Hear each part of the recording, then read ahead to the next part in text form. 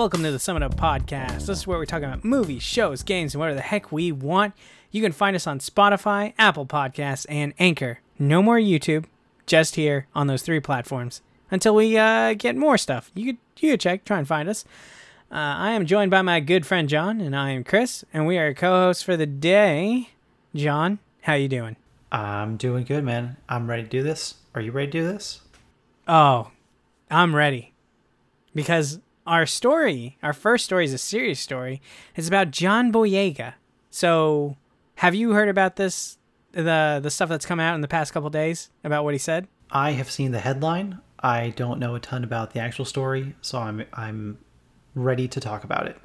All right, cool. We'll go over some of the quotes. So, for those of you who kind of live not under a rock, but not under our rock, let's say that, or live in a rock where we're not there. Anyways, besides that metaphor, so we love Star Wars here, and we've discussed their failings in the past, 5 years, 6 years, whatever you want to call it, in the Disney verse, but also we've talked about the good things that have happened, and we very much like Star Wars.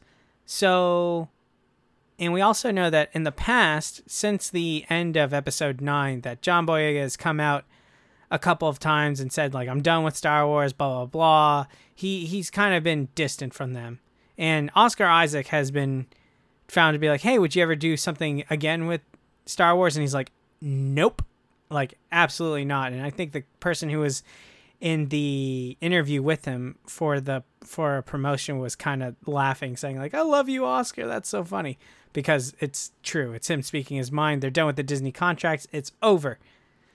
So, John Boyega was talking about how his character and the characters of other minority actors were marginalized in their roles. Like, their roles were not given the same love as Daisy Ridley and with Rey and the indomitable, lovely Kylo Ren and Adam Driver. I don't know why I can't get Adam Driver's name. I was just fixated on his abs in my mind.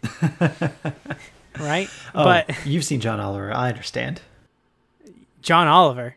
Oh, Yeah, that's right. He does egg him on a lot. That's right. You were very true about that. He does the bit. But so we have a few quotes here from John Boyega about it, where he was venting his displeasure about the storylines in The Rise of Skywalker.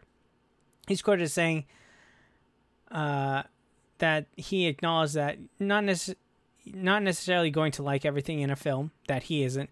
And he said Star Wars was an amazing opportunity and a stepping stone. However, a direct quote was, you guys knew what to do with Daisy Ridley. You knew what to do with Adam Driver. You knew what to do with these other people. You didn't know what to do with these other people. Or, I don't know how you knew what to do with these other people. I guess he's saying that they are marginalized. This is a very not quotey. I'm not reading off like I've done before. This is kind of me dissecting it on the fly, even though I've read it before. And then he's also quoted saying, what do you want me to say? What they want me to say is, I enjoyed being part of it. It was a great experience. No. I'll take the deal when it's a great experience. They gave all the nuance to Adam Driver, all the nuance to Daisy Ridley. Let's be honest. Daisy knows this. Adam knows this. Everybody knows. I'm not exposing anything. It's a terrible accent for John Boyega. John, I know I'm butchering, but I'm just going over the deets. So, and then he goes on to kind of mention that they didn't know what to do with his character, Kelly Marie Tran's character Rose. And he also suggested that Naomi Ackie, who played Janna in Rise of Skywalker, and even Oscar Isaac, who's Guatemalan born, who played Poe, like, they were marginalized as well in the plots and the character development.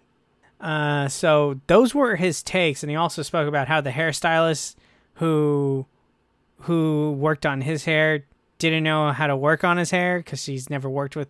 I guess they never worked with hair like his before, but he said they had guts to pretend so. So my question to you, John, about this, what he said, and I know I kind of did, but I think you got the point, is do you buy John Boyega's suggestion that Disney had no idea what they were doing with the roles casted to their minority actors? I mean, I get that. We had everything going on with Rose Tico or Tycho, and that character, and obviously, I mean, that in and of itself is a big controversy, and Oh yeah. there's a lot of fallout from that, and so it's not a huge leap to say or to make the connection that that Finn didn't have a really flushed out story, a really in detail like background or anything. And like we've talked before, and I know I've said a couple things about how I wish I wish they had taken his character in a different direction, that they had focused more on like the PTSD part of it, of him fighting his own people, and like the abduction as a kid, and like leaned more into the stormtrooper element of it all, and that connection that he had with the character in The Rise of Skywalker.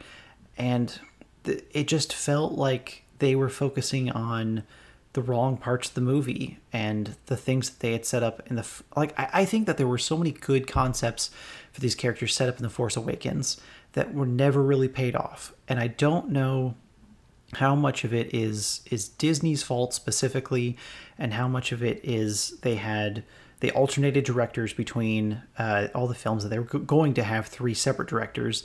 So there was somewhat of a lack of vision and direction for how they wanted to focus on the characters and how much screen time each one was going to have, how their different story arcs were going to play into the overall story. So that in and of itself, I think, is a major crippling factor in how a lot of these characters were portrayed. Because I like even Adam Driver's redemptive arc at the end, I don't think was No one fully buys earned. that. Exactly. So it's not even just the minority actors and actresses that were marginalized in this. I think it's like there was more of it with those people, absolutely. I don't think that it was just them, however. I think that there was a bit of fault with every character, and I think the actors all did great jobs with what they had. I think in no way is it a fault of them that like the studio chose not to give them enough more screen time because they weren't pulling their weight. I think everyone put their all into these films. There was a lot of passion behind it. They all wanted to be a part of it at the time.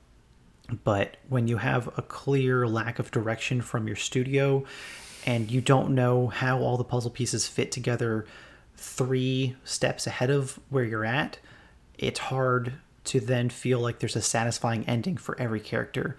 And that's different from the original trilogy. I mean, like, we all loved all of those characters, no matter what race or ethnicity they were from, because they were fully fleshed out characters that all equally contributed to the story at the end.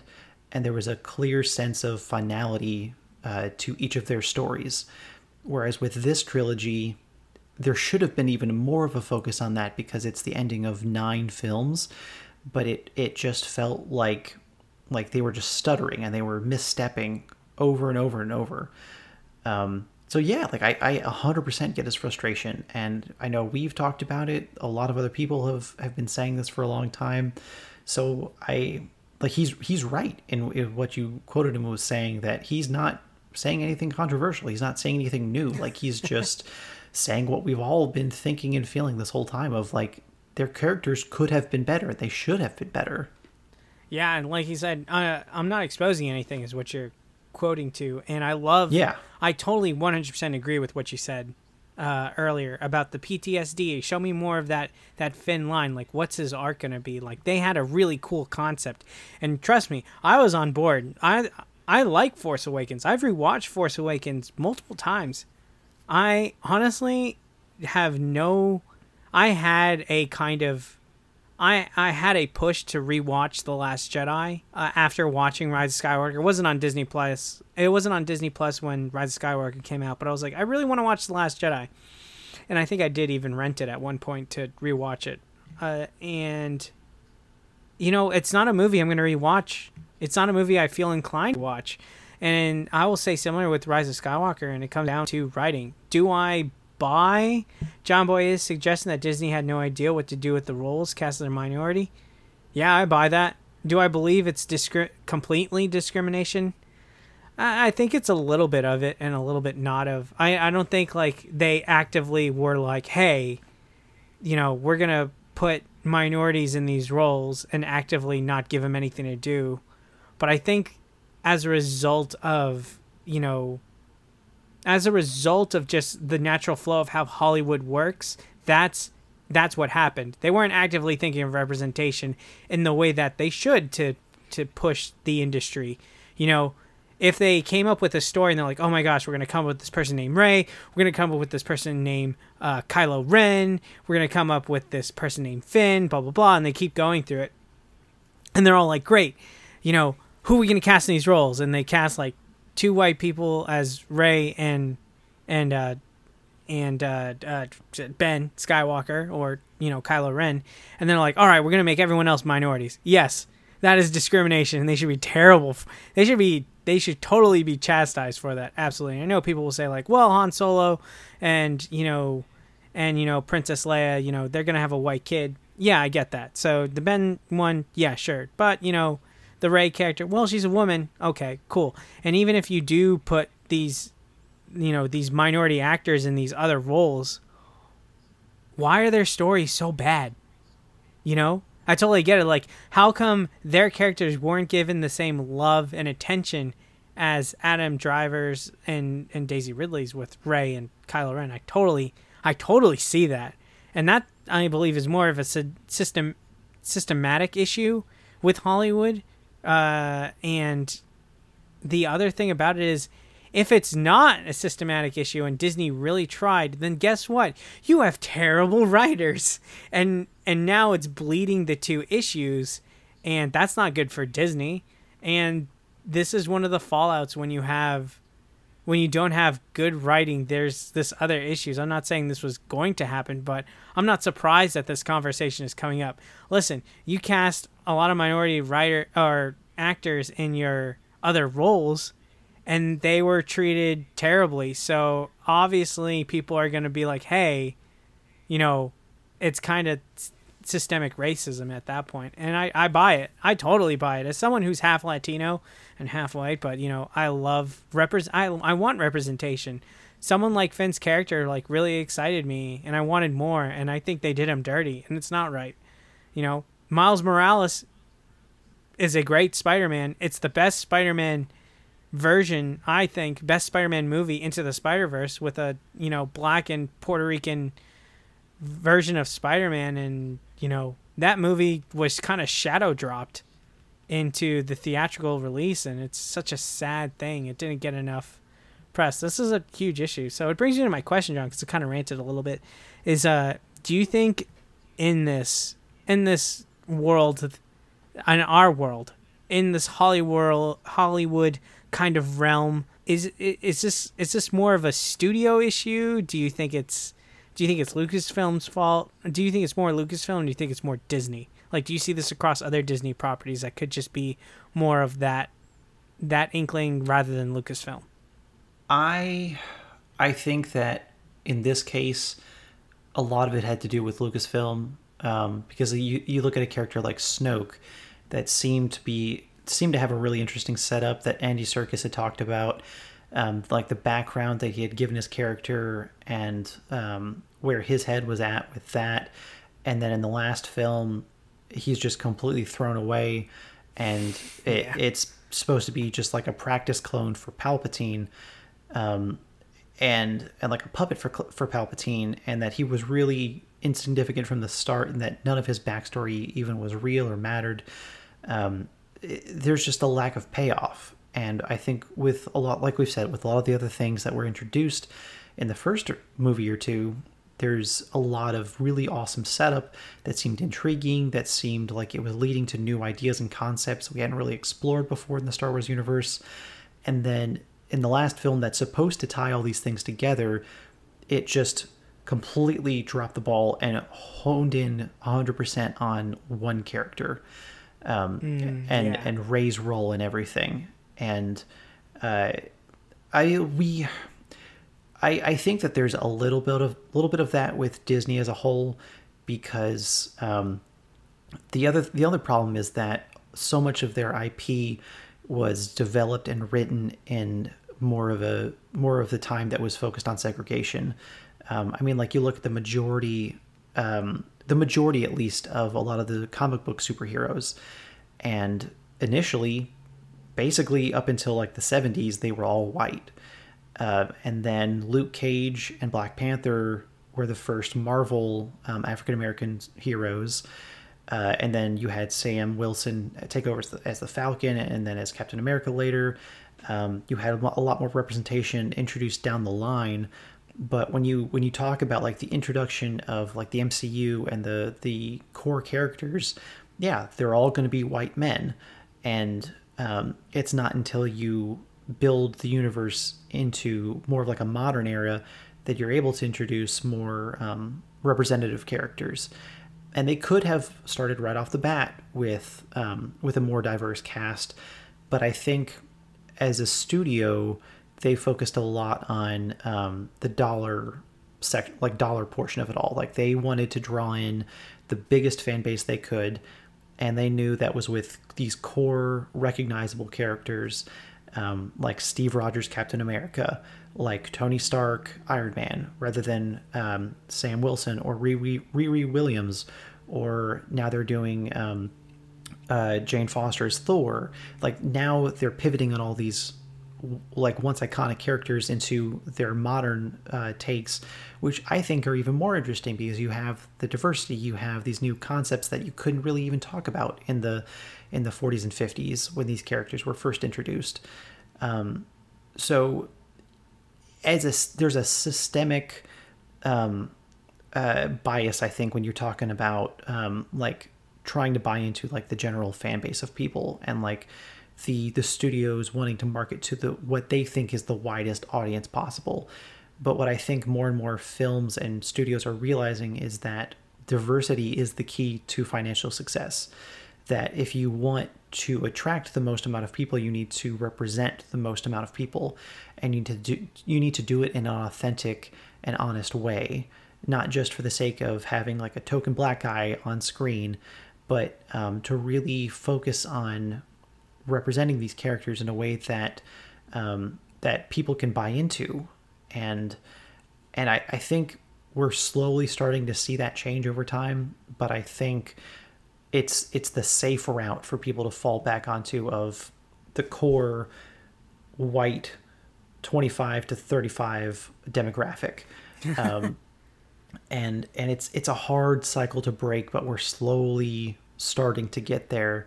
And I think we're making some good progress, but we're still making a lot of mistakes along the way. Oh yeah, totally. I mean, I'm going through the MCU right now, and I watched Black Panther last night.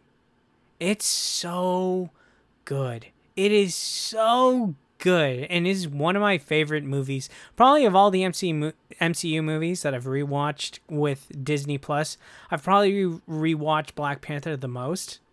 Mm-hmm. And that's not to say because like, oh, I pandered to minorities. No, that is a movie with a mostly all minority cast, except for like, you know, what is it, Martin Freeman? Yeah, Martin Freeman and Andy Serkis, and it's phenomenal. It's phenomenal, and it's not to pander. It's like, it's a really well made, great movie with this incredible cast of people from around the world. And my question is like, why can't people who are this talented be in other roles? You know, you had to put them in a movie called Black Panther. Great. That's fantastic. But why aren't I seeing that same representation in other movies? And I understand for historical accuracy with a lot of films, that I get. I'm totally not going to, you know, go against that. You know, when you make a movie like what is that? Lucy, or not Lucy? What was that movie that Ghost in the Shell? Yeah. When Scarlett Johansson is playing a character who's supposed to be Asian. Like, I look at that, I'm like, okay, historically this is not the way it should be. I don't know why you cast Scarlett Johansson except for those big money signs, and it failed miserably. And when I look at that, I'm just like, cast someone who's Asian. What are you doing?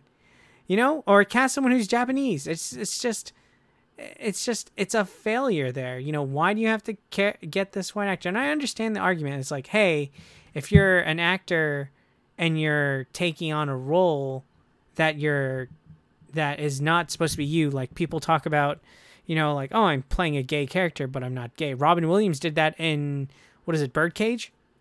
Yeah. Yeah, he played a gay man. He was supposed to be married to Nathan Lane. Great movie, by the way. Fantastic movie. I understand that craft. I understand, and that's a difficult thing. I'm not saying it's easy, and even at times, like, I don't understand. But I get both sides of the argument with it. I just don't get how in 2020 something like this with Disney and something like this with John Boyega's characters, like we all saw the potential. All of our eyes glisten. We're like this could be so good. And then we're immediately let down movie after movie. And I had a conversation with a friend today where he was talking about Star Wars theories. And this story came out with John Boyega today. And my take with him, we were having this conversation, said, I don't understand how the writing for C-3PO 40 years ago, a character that is so made fun of, had better dialogue and a better story than Finn in the last sequel that came out. That is absurd. And you could say C-3PO has a better story in Rise of Skywalker than Finn. Yeah. And Finn is a major player. He's a major character in A Force Awakens, and in Rise of Skywalker, he's just screaming Rey over and over. Like, what? How does this get past? Who are your writers? Please. And it's a critique, and maybe I'm being harsh, John. You could call me out on it, but it just, to me, with the cinema we see around, Christopher Nolan coming out with a movie like Tenet, which we'll get to later, with these astounding movies, and you have a property like Star Wars that could literally print money, it goes this poorly. I want to be a fly on the wall because I don't know how this happens, but I want to know so bad because it seems like utter incompetence or utter ignorance. I don't know. I just don't know. Yeah, I think ignorance is the right word, because like you mentioned that he talked about even like his hairstylist didn't know how to handle someone with hair like his, and even that little lack of attention to detail, like that should be a no-brainer of like just hire the people to take care of your casting crew that are trained and equipped and know how to do that, and it just doesn't seem like it was entirely thought through all the way, and like just very basic conversations were never had. Yeah, that should have been had. Yeah, man. Like I said, like I think there's a lot of things that are starting to change, and we're seeing much better and fair representation in films. Not, like I said, like not to be done in a token way, but to be done in an authentic way that represents our culture now. But it's so, like you said, like it's so strange to have this conversation in 2020 when this should be a no-brainer. Yeah. I think your take with the word you're saying when you're saying token, I think you hit it on the nail, because that's what I'm believing this situation. I'm not, we're going back and forth. We're speculating. We're speaking off the cuff about this. But as we talk about it more, I think your take on the situation is very much probably what Disney or Lucasfilm was doing, where it was kind of like that, the token black guy scenario in Star Wars in their sequel trilogy. Mm-hmm. And the more I think about it, I was like, yeah, that's absolutely what they did. It's not in a racist kind of way where it's like, oh, we're going to write this character and not do anything with it on purpose. But it's kind of like, oh, wouldn't it be cool if this character was black? And it's like, okay, what are you going to do with the character now? And they're just like, oh, we're focusing on the other two characters. It's just like, okay, cool. Like, it does feel like that token kind of thing. And Kelly Marie Tran, bad writing made her character terrible. It has nothing to do with the fact that she's a minority. It has nothing to do with that. And yet she still gets hate online for this stuff, which people are bullies, and that's what it is. And that's the world we live in. Unfortunately, we're never going to be able to see other aliens on our own accord, because we're just going to rip each other apart. But you know, where I'm going really deep into this. You can tell, right, John? But I feel bad for these people. And even Oscar Isaac. Oscar Isaac is, I don't know, isn't he award winning as far as Golden Globes and stuff? Yeah. He's a phenomenal actor. Insane actor. And his character is terrible. I don't like Poe except for the first movie. The first movie, Poe is written so well, and then he just crashes and burns. I don't get it. I like I said, I wish I was a fly on the wall. And we could talk about this for a long time. I want to ask you one last question from this discussion. How much longer do you think it'll take the movie industry to balance the issue of race in cinema? And I put an emphasis on balance because you don't have to like completely tip the scale. And because I believe the message from minorities and specifically the black community is just make it fair. Like, so yeah. How much longer do you think it's going to take? I think that it's going to take a bit longer. I mean, for studios to make a drastic change in the way that they do things, it doesn't take petitions and it doesn't take negative reviews. It takes money. And if people choose not to go see movies that are misrepresented or that are represented poorly, that's what they'll see. And that's when they'll stop making those movies and start rewriting things. And I think if you're looking at like major studios, that's what it's going to take. But if you're looking at smaller films where the individual creators have more control, they can choose who to have in the writer's room, who they're going to have represented behind the scenes to then equal representation on the screen. But for major tentpole things like this, it's going to be about supply and demand. And if there's a high enough demand for a specific type of movie that caters to a specific type of demographic, then that's who they're going to make films for. And that takes time, like multiple years for one film, in order for them to develop it and put it out. And then they need to see a chain of that happening. Like there needs to be a pattern that's identifiable on a graph, an Excel spreadsheet, based on this is what makes money, this is how long it's been making money for, so this is what we need to put an investment in. And it's sad to talk about like that, but at least in my perspective, it's less about fan outrage, and it's more about the money, because fans can be outraged all they want, but if they're spending the money to go see these films, then that's all the studio, major big studios really care about is how their investment is doing, because they really don't see it as, a lot of them really don't see it as like a love letter to fans. Like Rise of Skywalker was not written as like an homage to the fans. It was a way to bring all of those fans together to buy tickets to support this movie. And it's not really until you look at smaller films that are done by like indie directors like Taika Waititi was before he got this huge like mainstream break and has done a lot of big movies. Like filmmakers like him have a lot more creative control over what they do and who they have in the room. And it's sad like to say this, but I think it's going to take another couple decades before we fully get to the fair and balanced stage. Yeah. And when you mentioned Taika Waititi, I thought for a second, I was like, because once again, just putting it out there, I've been watching the MCU. Asgard in the MCU is amazing because you get people from all walks of life who are Asgardians. It's not like a bunch of Norwegian people, even though they're like the lineage of the royalty, but you have someone like Heimdall, who's played by Idris Elba. You have Tessa Thompson, who is so cool. I would love to go drink with Tessa Thompson. It'd feel like a fucking great time, you know? She just oozes cool. And she's a black Valkyrie.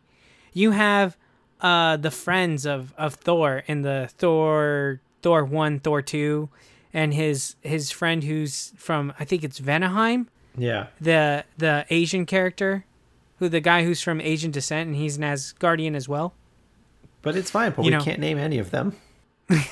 I know it's so terrible. I don't know his name, but it's. I'm not. Listen, I'm about to get destroyed on Twitter when I don't have Twitter. But I like. It's just, I think of Asgard, and I don't think like Heimdall is like, what's a black guy doing as an Asgardian? I'm like, oh no, that's so cool. Like the way Marvel has done it with some of their movies is so good, and I know Marvel is taking some hits for its diversity.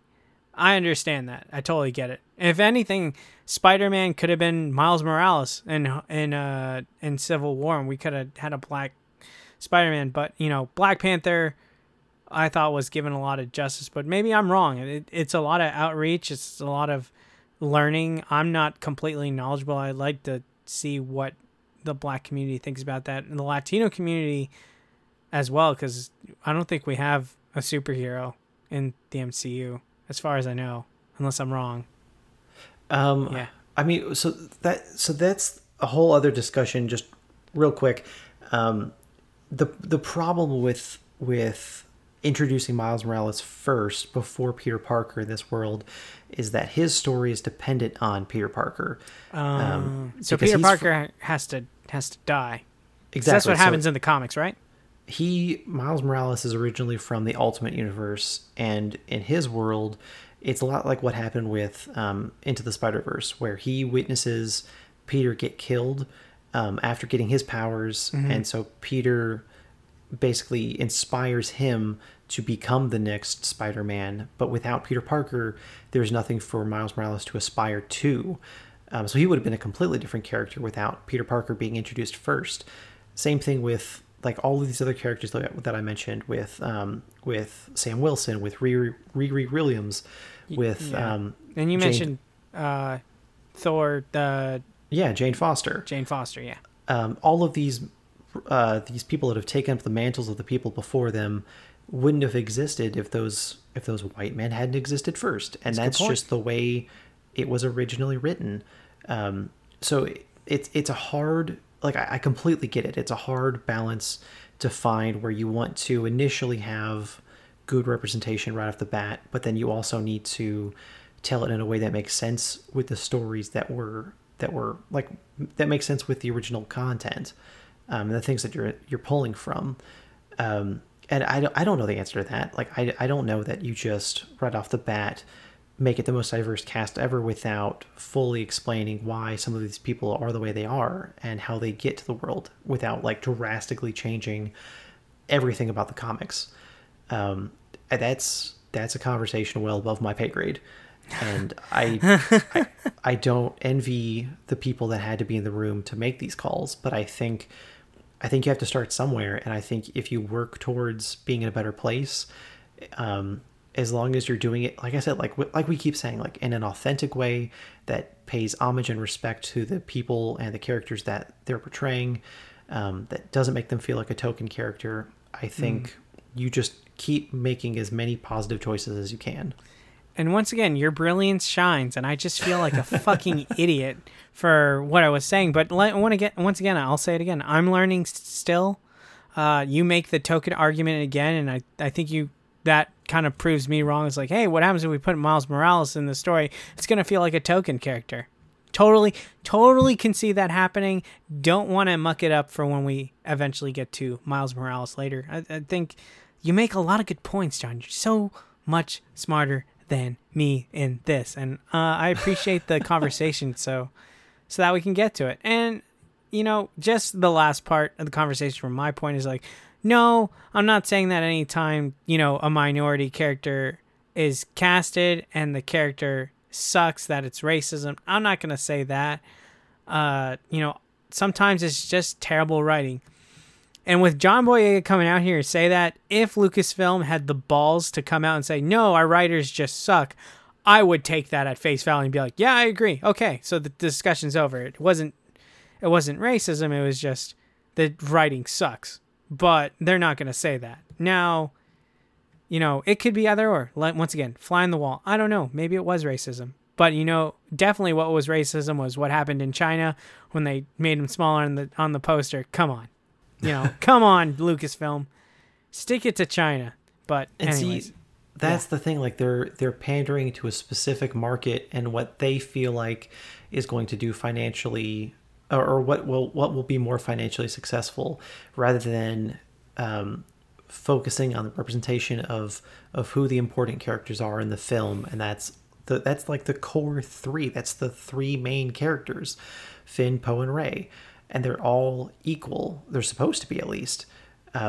So yeah, like that's them pandering to a specific market, knowing that certain characters will be more appealing to that audience.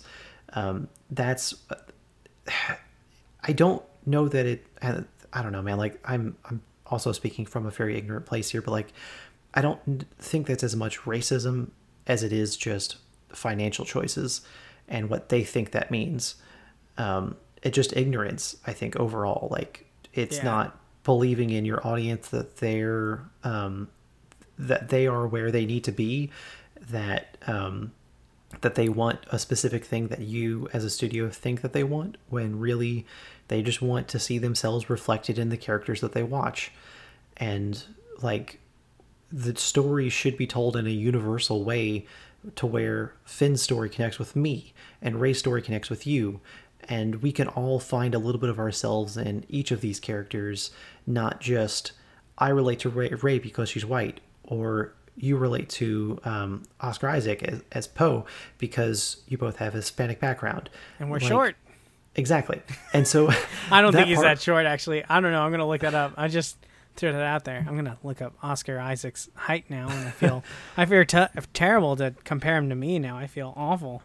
No, it's fine. But I mean, like, it shouldn't be just based on those face value things. Like, there's so much more to a character than their race. Oof. And it should be done. He's 5'9". Equally. 5'9". Ooh, he's like, short. Okay. He's 4 inches taller than me because I'm short. I'm 5'5". He's 5'9". You know, give that man a crown. It might be average height to you, but for me, he's a Goliath. That's fair. That's fine. I don't know, man. It's. I hope like these kind of conversations need to keep happening. Like we need to keep questioning, why is this system the way it is? Why does this continue to happen? And the more we push, the more we talk about it, the more people have to listen, and the more mainstream it becomes. And like that sounds silly, talking about race, like conversations about race needing to be like mainstream or like integral parts of the story of each of these films, but like we just it just normalize it, like just make it an everyday part of the conversation in the writer's room of how are these characters represented. Yeah, 100%. Also, did you know that Tom Cruise is 5'7"? I knew he was incredibly short, and I knew that he was put in lifts for a lot of his films, but I did not know he was 5'7". Yeah, you know, Oscar Isaac, taller. Way to go, Oscar. Towering over Tom Cruise. I know. I've got a shovel, and I'm not digging 6 feet. I'm digging all the way to the other side of the earth on this episode. Jesus. All right. Well, let's go away from that, and we'll go on and continue with today's other topics. Now I'm going to talk about video games, John, but it's a video game you might know, because we are going to talk about Super Mario Brothers 35th anniversary. We did it, everyone. Clap it up. We did it. We got there. We've done it. 35 years. Way to go, Mario. Woo. John, with today, 3 announcements. We got to see gameplay for Mario 3D All-Stars, which is the up-resed versions of it is Mario 64 for the Nintendo 64. You had Mario Sunshine on the GameCube, also up-resed for the Switch, and just like Mario 64. And you also got Mario Galaxy, and that was also going to be up-res. And so Mario 3D All-Stars is going to be all 3 of those games, and it's going to be on the Nintendo Switch, which is really cool. Also, what was announced was Mario Battle Royale. It has a specific name, but John, get this. You know, Battle Royales are really popular right now, right? Fortnite, all that crazy shit. That Call of Duty game that I'm not going to play, Apex Legends, whatever. They have a Mario Battle Royale. Do you want to know how this works? I would love to. sounds so crazy, but you're all gonna platform the same level, and as you hit, if you take down a Goomba or a turtle, you're gonna send it over to another player. So if you easily take out like 5 enemies in like 4 seconds, you can send those 5 enemies to another player, and then they're gonna be in their screen, and they're gonna have to not die. Oh. Yeah. So the weaker you are, basically, the harder the game gets. The slower you are in defeating the enemies, the harder it's going to get. Okay. So yeah, someone could just send over like, but if someone's just speed running the shit out of it and like defeating a bunch of people, they could be sending like shells and Goombas over to somebody else's screen. And basically the last person to die wins. They killed on their platforming run. Okay. So is it, man, like, I'm gonna be honest, I don't know anything about these releases. I didn't even know they happened until like 5 minutes before we started recording. Do you know anything about Mario? I know that he is a plumber. He has a brother named Luigi, and he is supposed to be Italian, but is usually white. Okay, cool. Well, some Italians are pretty light skinned. Depends where you go. Unlike my part of the Italian family, we are very dark skinned. We're the Sicilians, so just living on that island, soaking up that sun, and eating a lot of fish. Yeah, I'd prefer chicken. But anyways, that's away from the topic. And continuing with the new announcement, they have a new Mario Kart. You know what Mario Kart is, right, John? Vaguely. Okay, well, this is I'm just kidding. I'm just kidding. Ooh, I was about to love say, Mario Kart. They've got a new AR Mario Kart version. So it's called Mario Kart Live Home Circuit, and you're gonna take a Mario, like a real kart with wheels, like a remote control, like an RC car. You're gonna put it in your house, and on your Switch screen, you're going to see a augmented reality track in your house, and you could drive on this track, and it'll show up as a track while like on your screen on your Switch, and your RC car will be moving on it. And you could send like red shells, blue shells. You can lay items on this track, and how it's done is that you have checkpoints throughout your house that will be like markers for turns and all the other, like a turn or a straightaway, stuff like that. And the AR camera, the camera that's attached to this RC car, will generate that on your Switch. Okay. It sounds bizarre, but the commercial for it, the video on YouTube, the Nintendo Direct they did for it, it actually looks pretty fucking dope. Okay. So, $99.99. So it's $100 for this game. I need to go and watch the announcement video. You need to watch the video, and you could do that after, or you could watch it on silent as I vamp for you. But it looks so cool, but it looks like specifically you can only do 4-player co-op at home, because you can't set up a track at your house and expect other people to join in, because guess what? Their cars are not in your house. Yeah, and it just seems like a great thing for a family. It's kind of like doing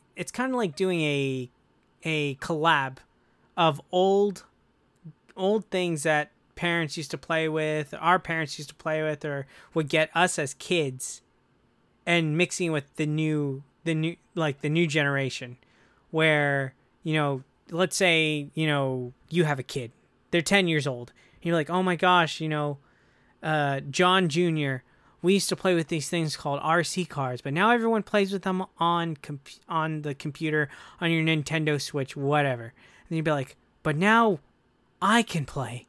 And then you place this Mario Kart in your living room, and you can go on an augmented reality track, and you can connect in that way. I think it's such a weird gimmick, but it's so much better than Nintendo Labo that came out, I want to say 2018 that came out. It was so weird, expensive. This is more practical. So my biggest question, because I'm sitting here watching the announcement game right now, or the announcement trailer. One, you have to be in a house suitable for this type of game. Like, you can't be in like a small 2-bedroom apartment. You have, like, you're going to have a certain amount of square footage with enough room, enough hardwood for this car to move around in. Yeah. And two, like, what if a dog gets in the way, and what if a baby gets in the way? Like, this thing is driving around your house. Well, I like, theoretically, a lot of other people are going to be walking around in it. So everybody has to put their whole lives on pause for this Mario Kart to be driven around your house. Like, we could do it outside.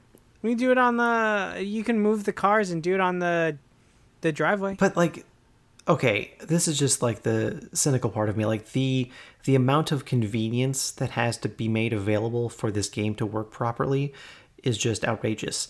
The concept, I will grant it, the concept is very cool, and I like we've talked about before on a previous episode where I've always thought that AR is going to be a much bigger thing than VR ever will be. Like, AR, the integration of that is the next level of games, and obviously we're seeing that with this.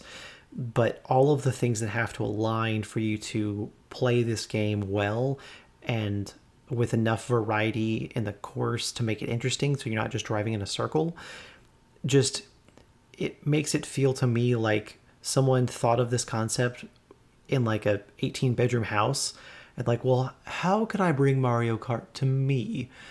I don't, like, this sounds really bad, but this feels like elitist Mario. Oh, that's my hot take. I mean, yeah, it is kind of. Listen, if you're gonna pay $800, $1,000 for your stupid iPhone, and you look at this and you're like, wow, that's pretentious, you can fuck off. I'm throwing that out there with my hot take, but I understand your concern. I just, I get it, but John, this could totally be done in your house. Granted, we might have to keep your dog outside, but it can be done. That's the thing, like, and I don't know, like, the trailer didn't show how well this works on carpet, so we just saw hardwood, or like linoleum, or like those flat hard surfaces. So I don't know if the cart slows down on carpet, or if it handles transitions well. Like, what if you have a lot of steps in your house and it's not very flat? What if you have a lot of like very thick carpets? Like, we have a shag carpet, or like a very tall carpet in our living room.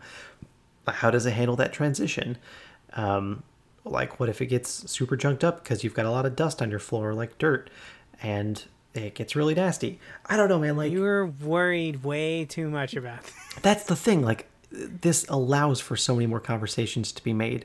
Like I said, the concept, very cool.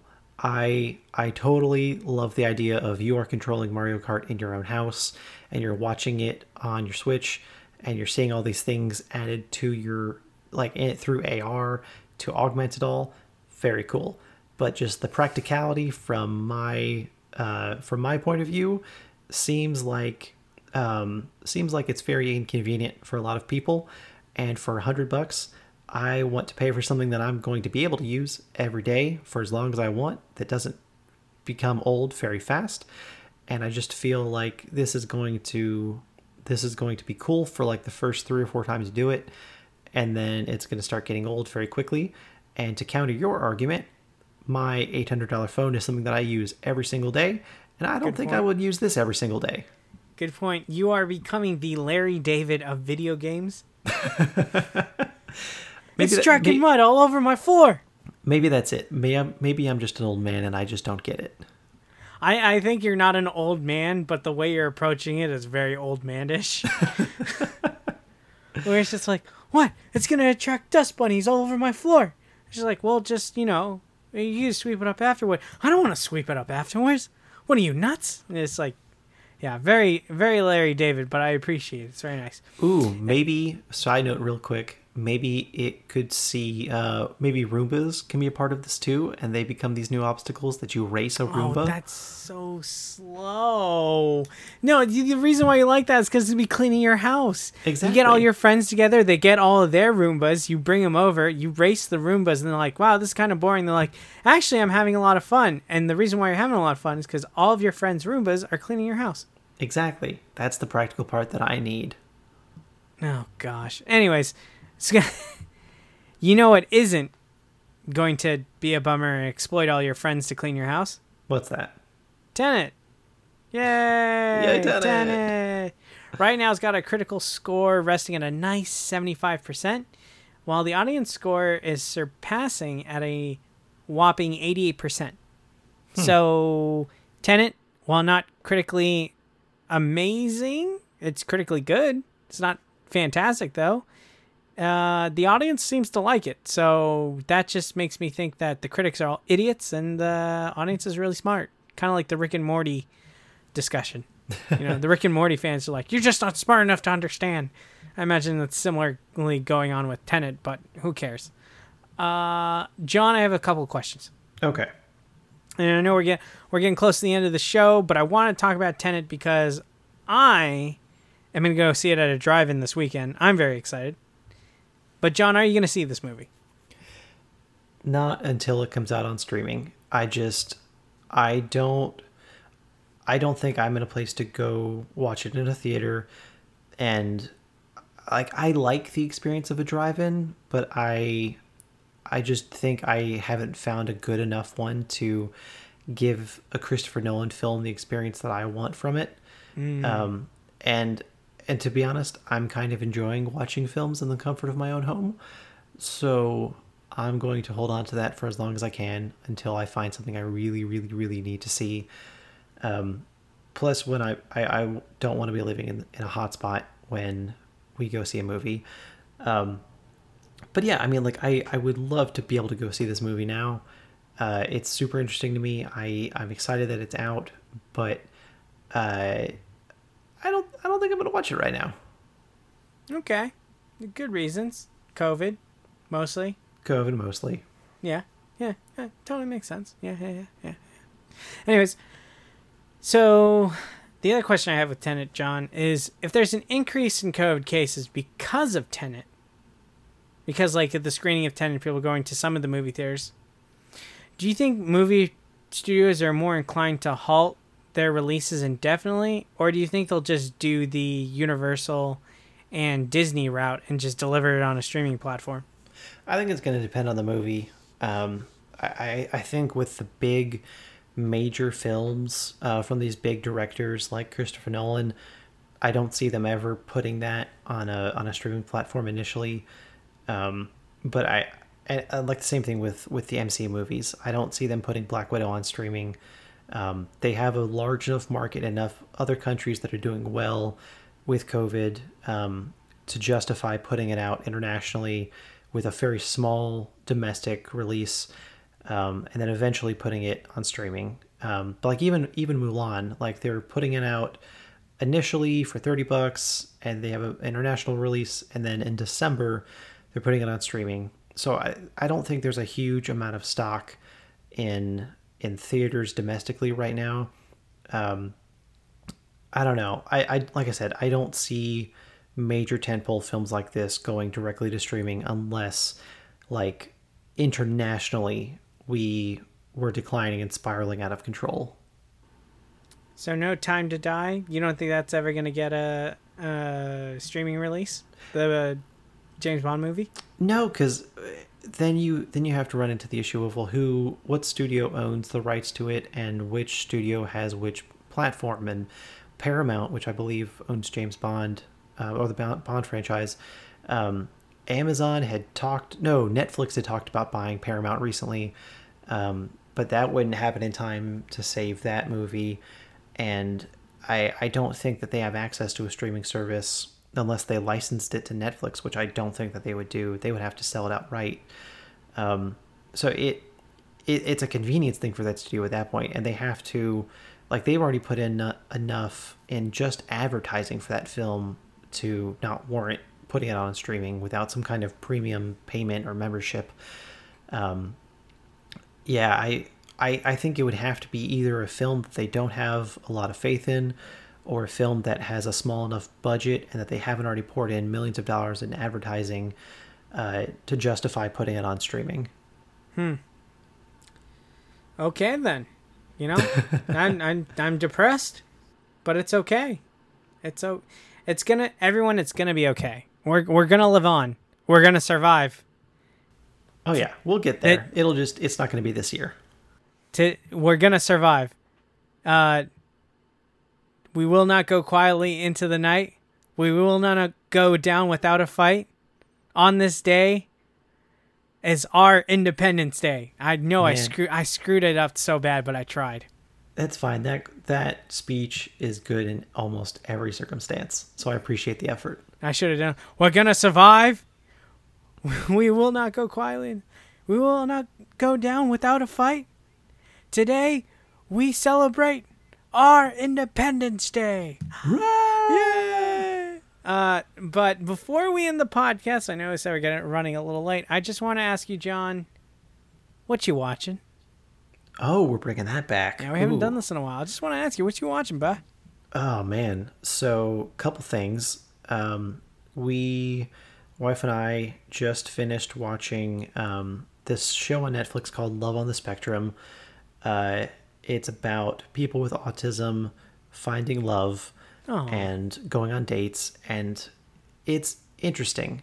If nothing else, it's an eye-opener to see how people with these mental disabilities interact, and like their thought process on the whole experience, and how they process like dating, and just from like a purely like psychological perspective, it's very interesting to watch, and very heartfelt, very enjoyable. I just finished Project Power today on Netflix as well. A lot of Netflix. I heard about that. It's okay. It's not the best, but it can be fun. It's got some moments where it's a little different than I had expected it to be from the trailers.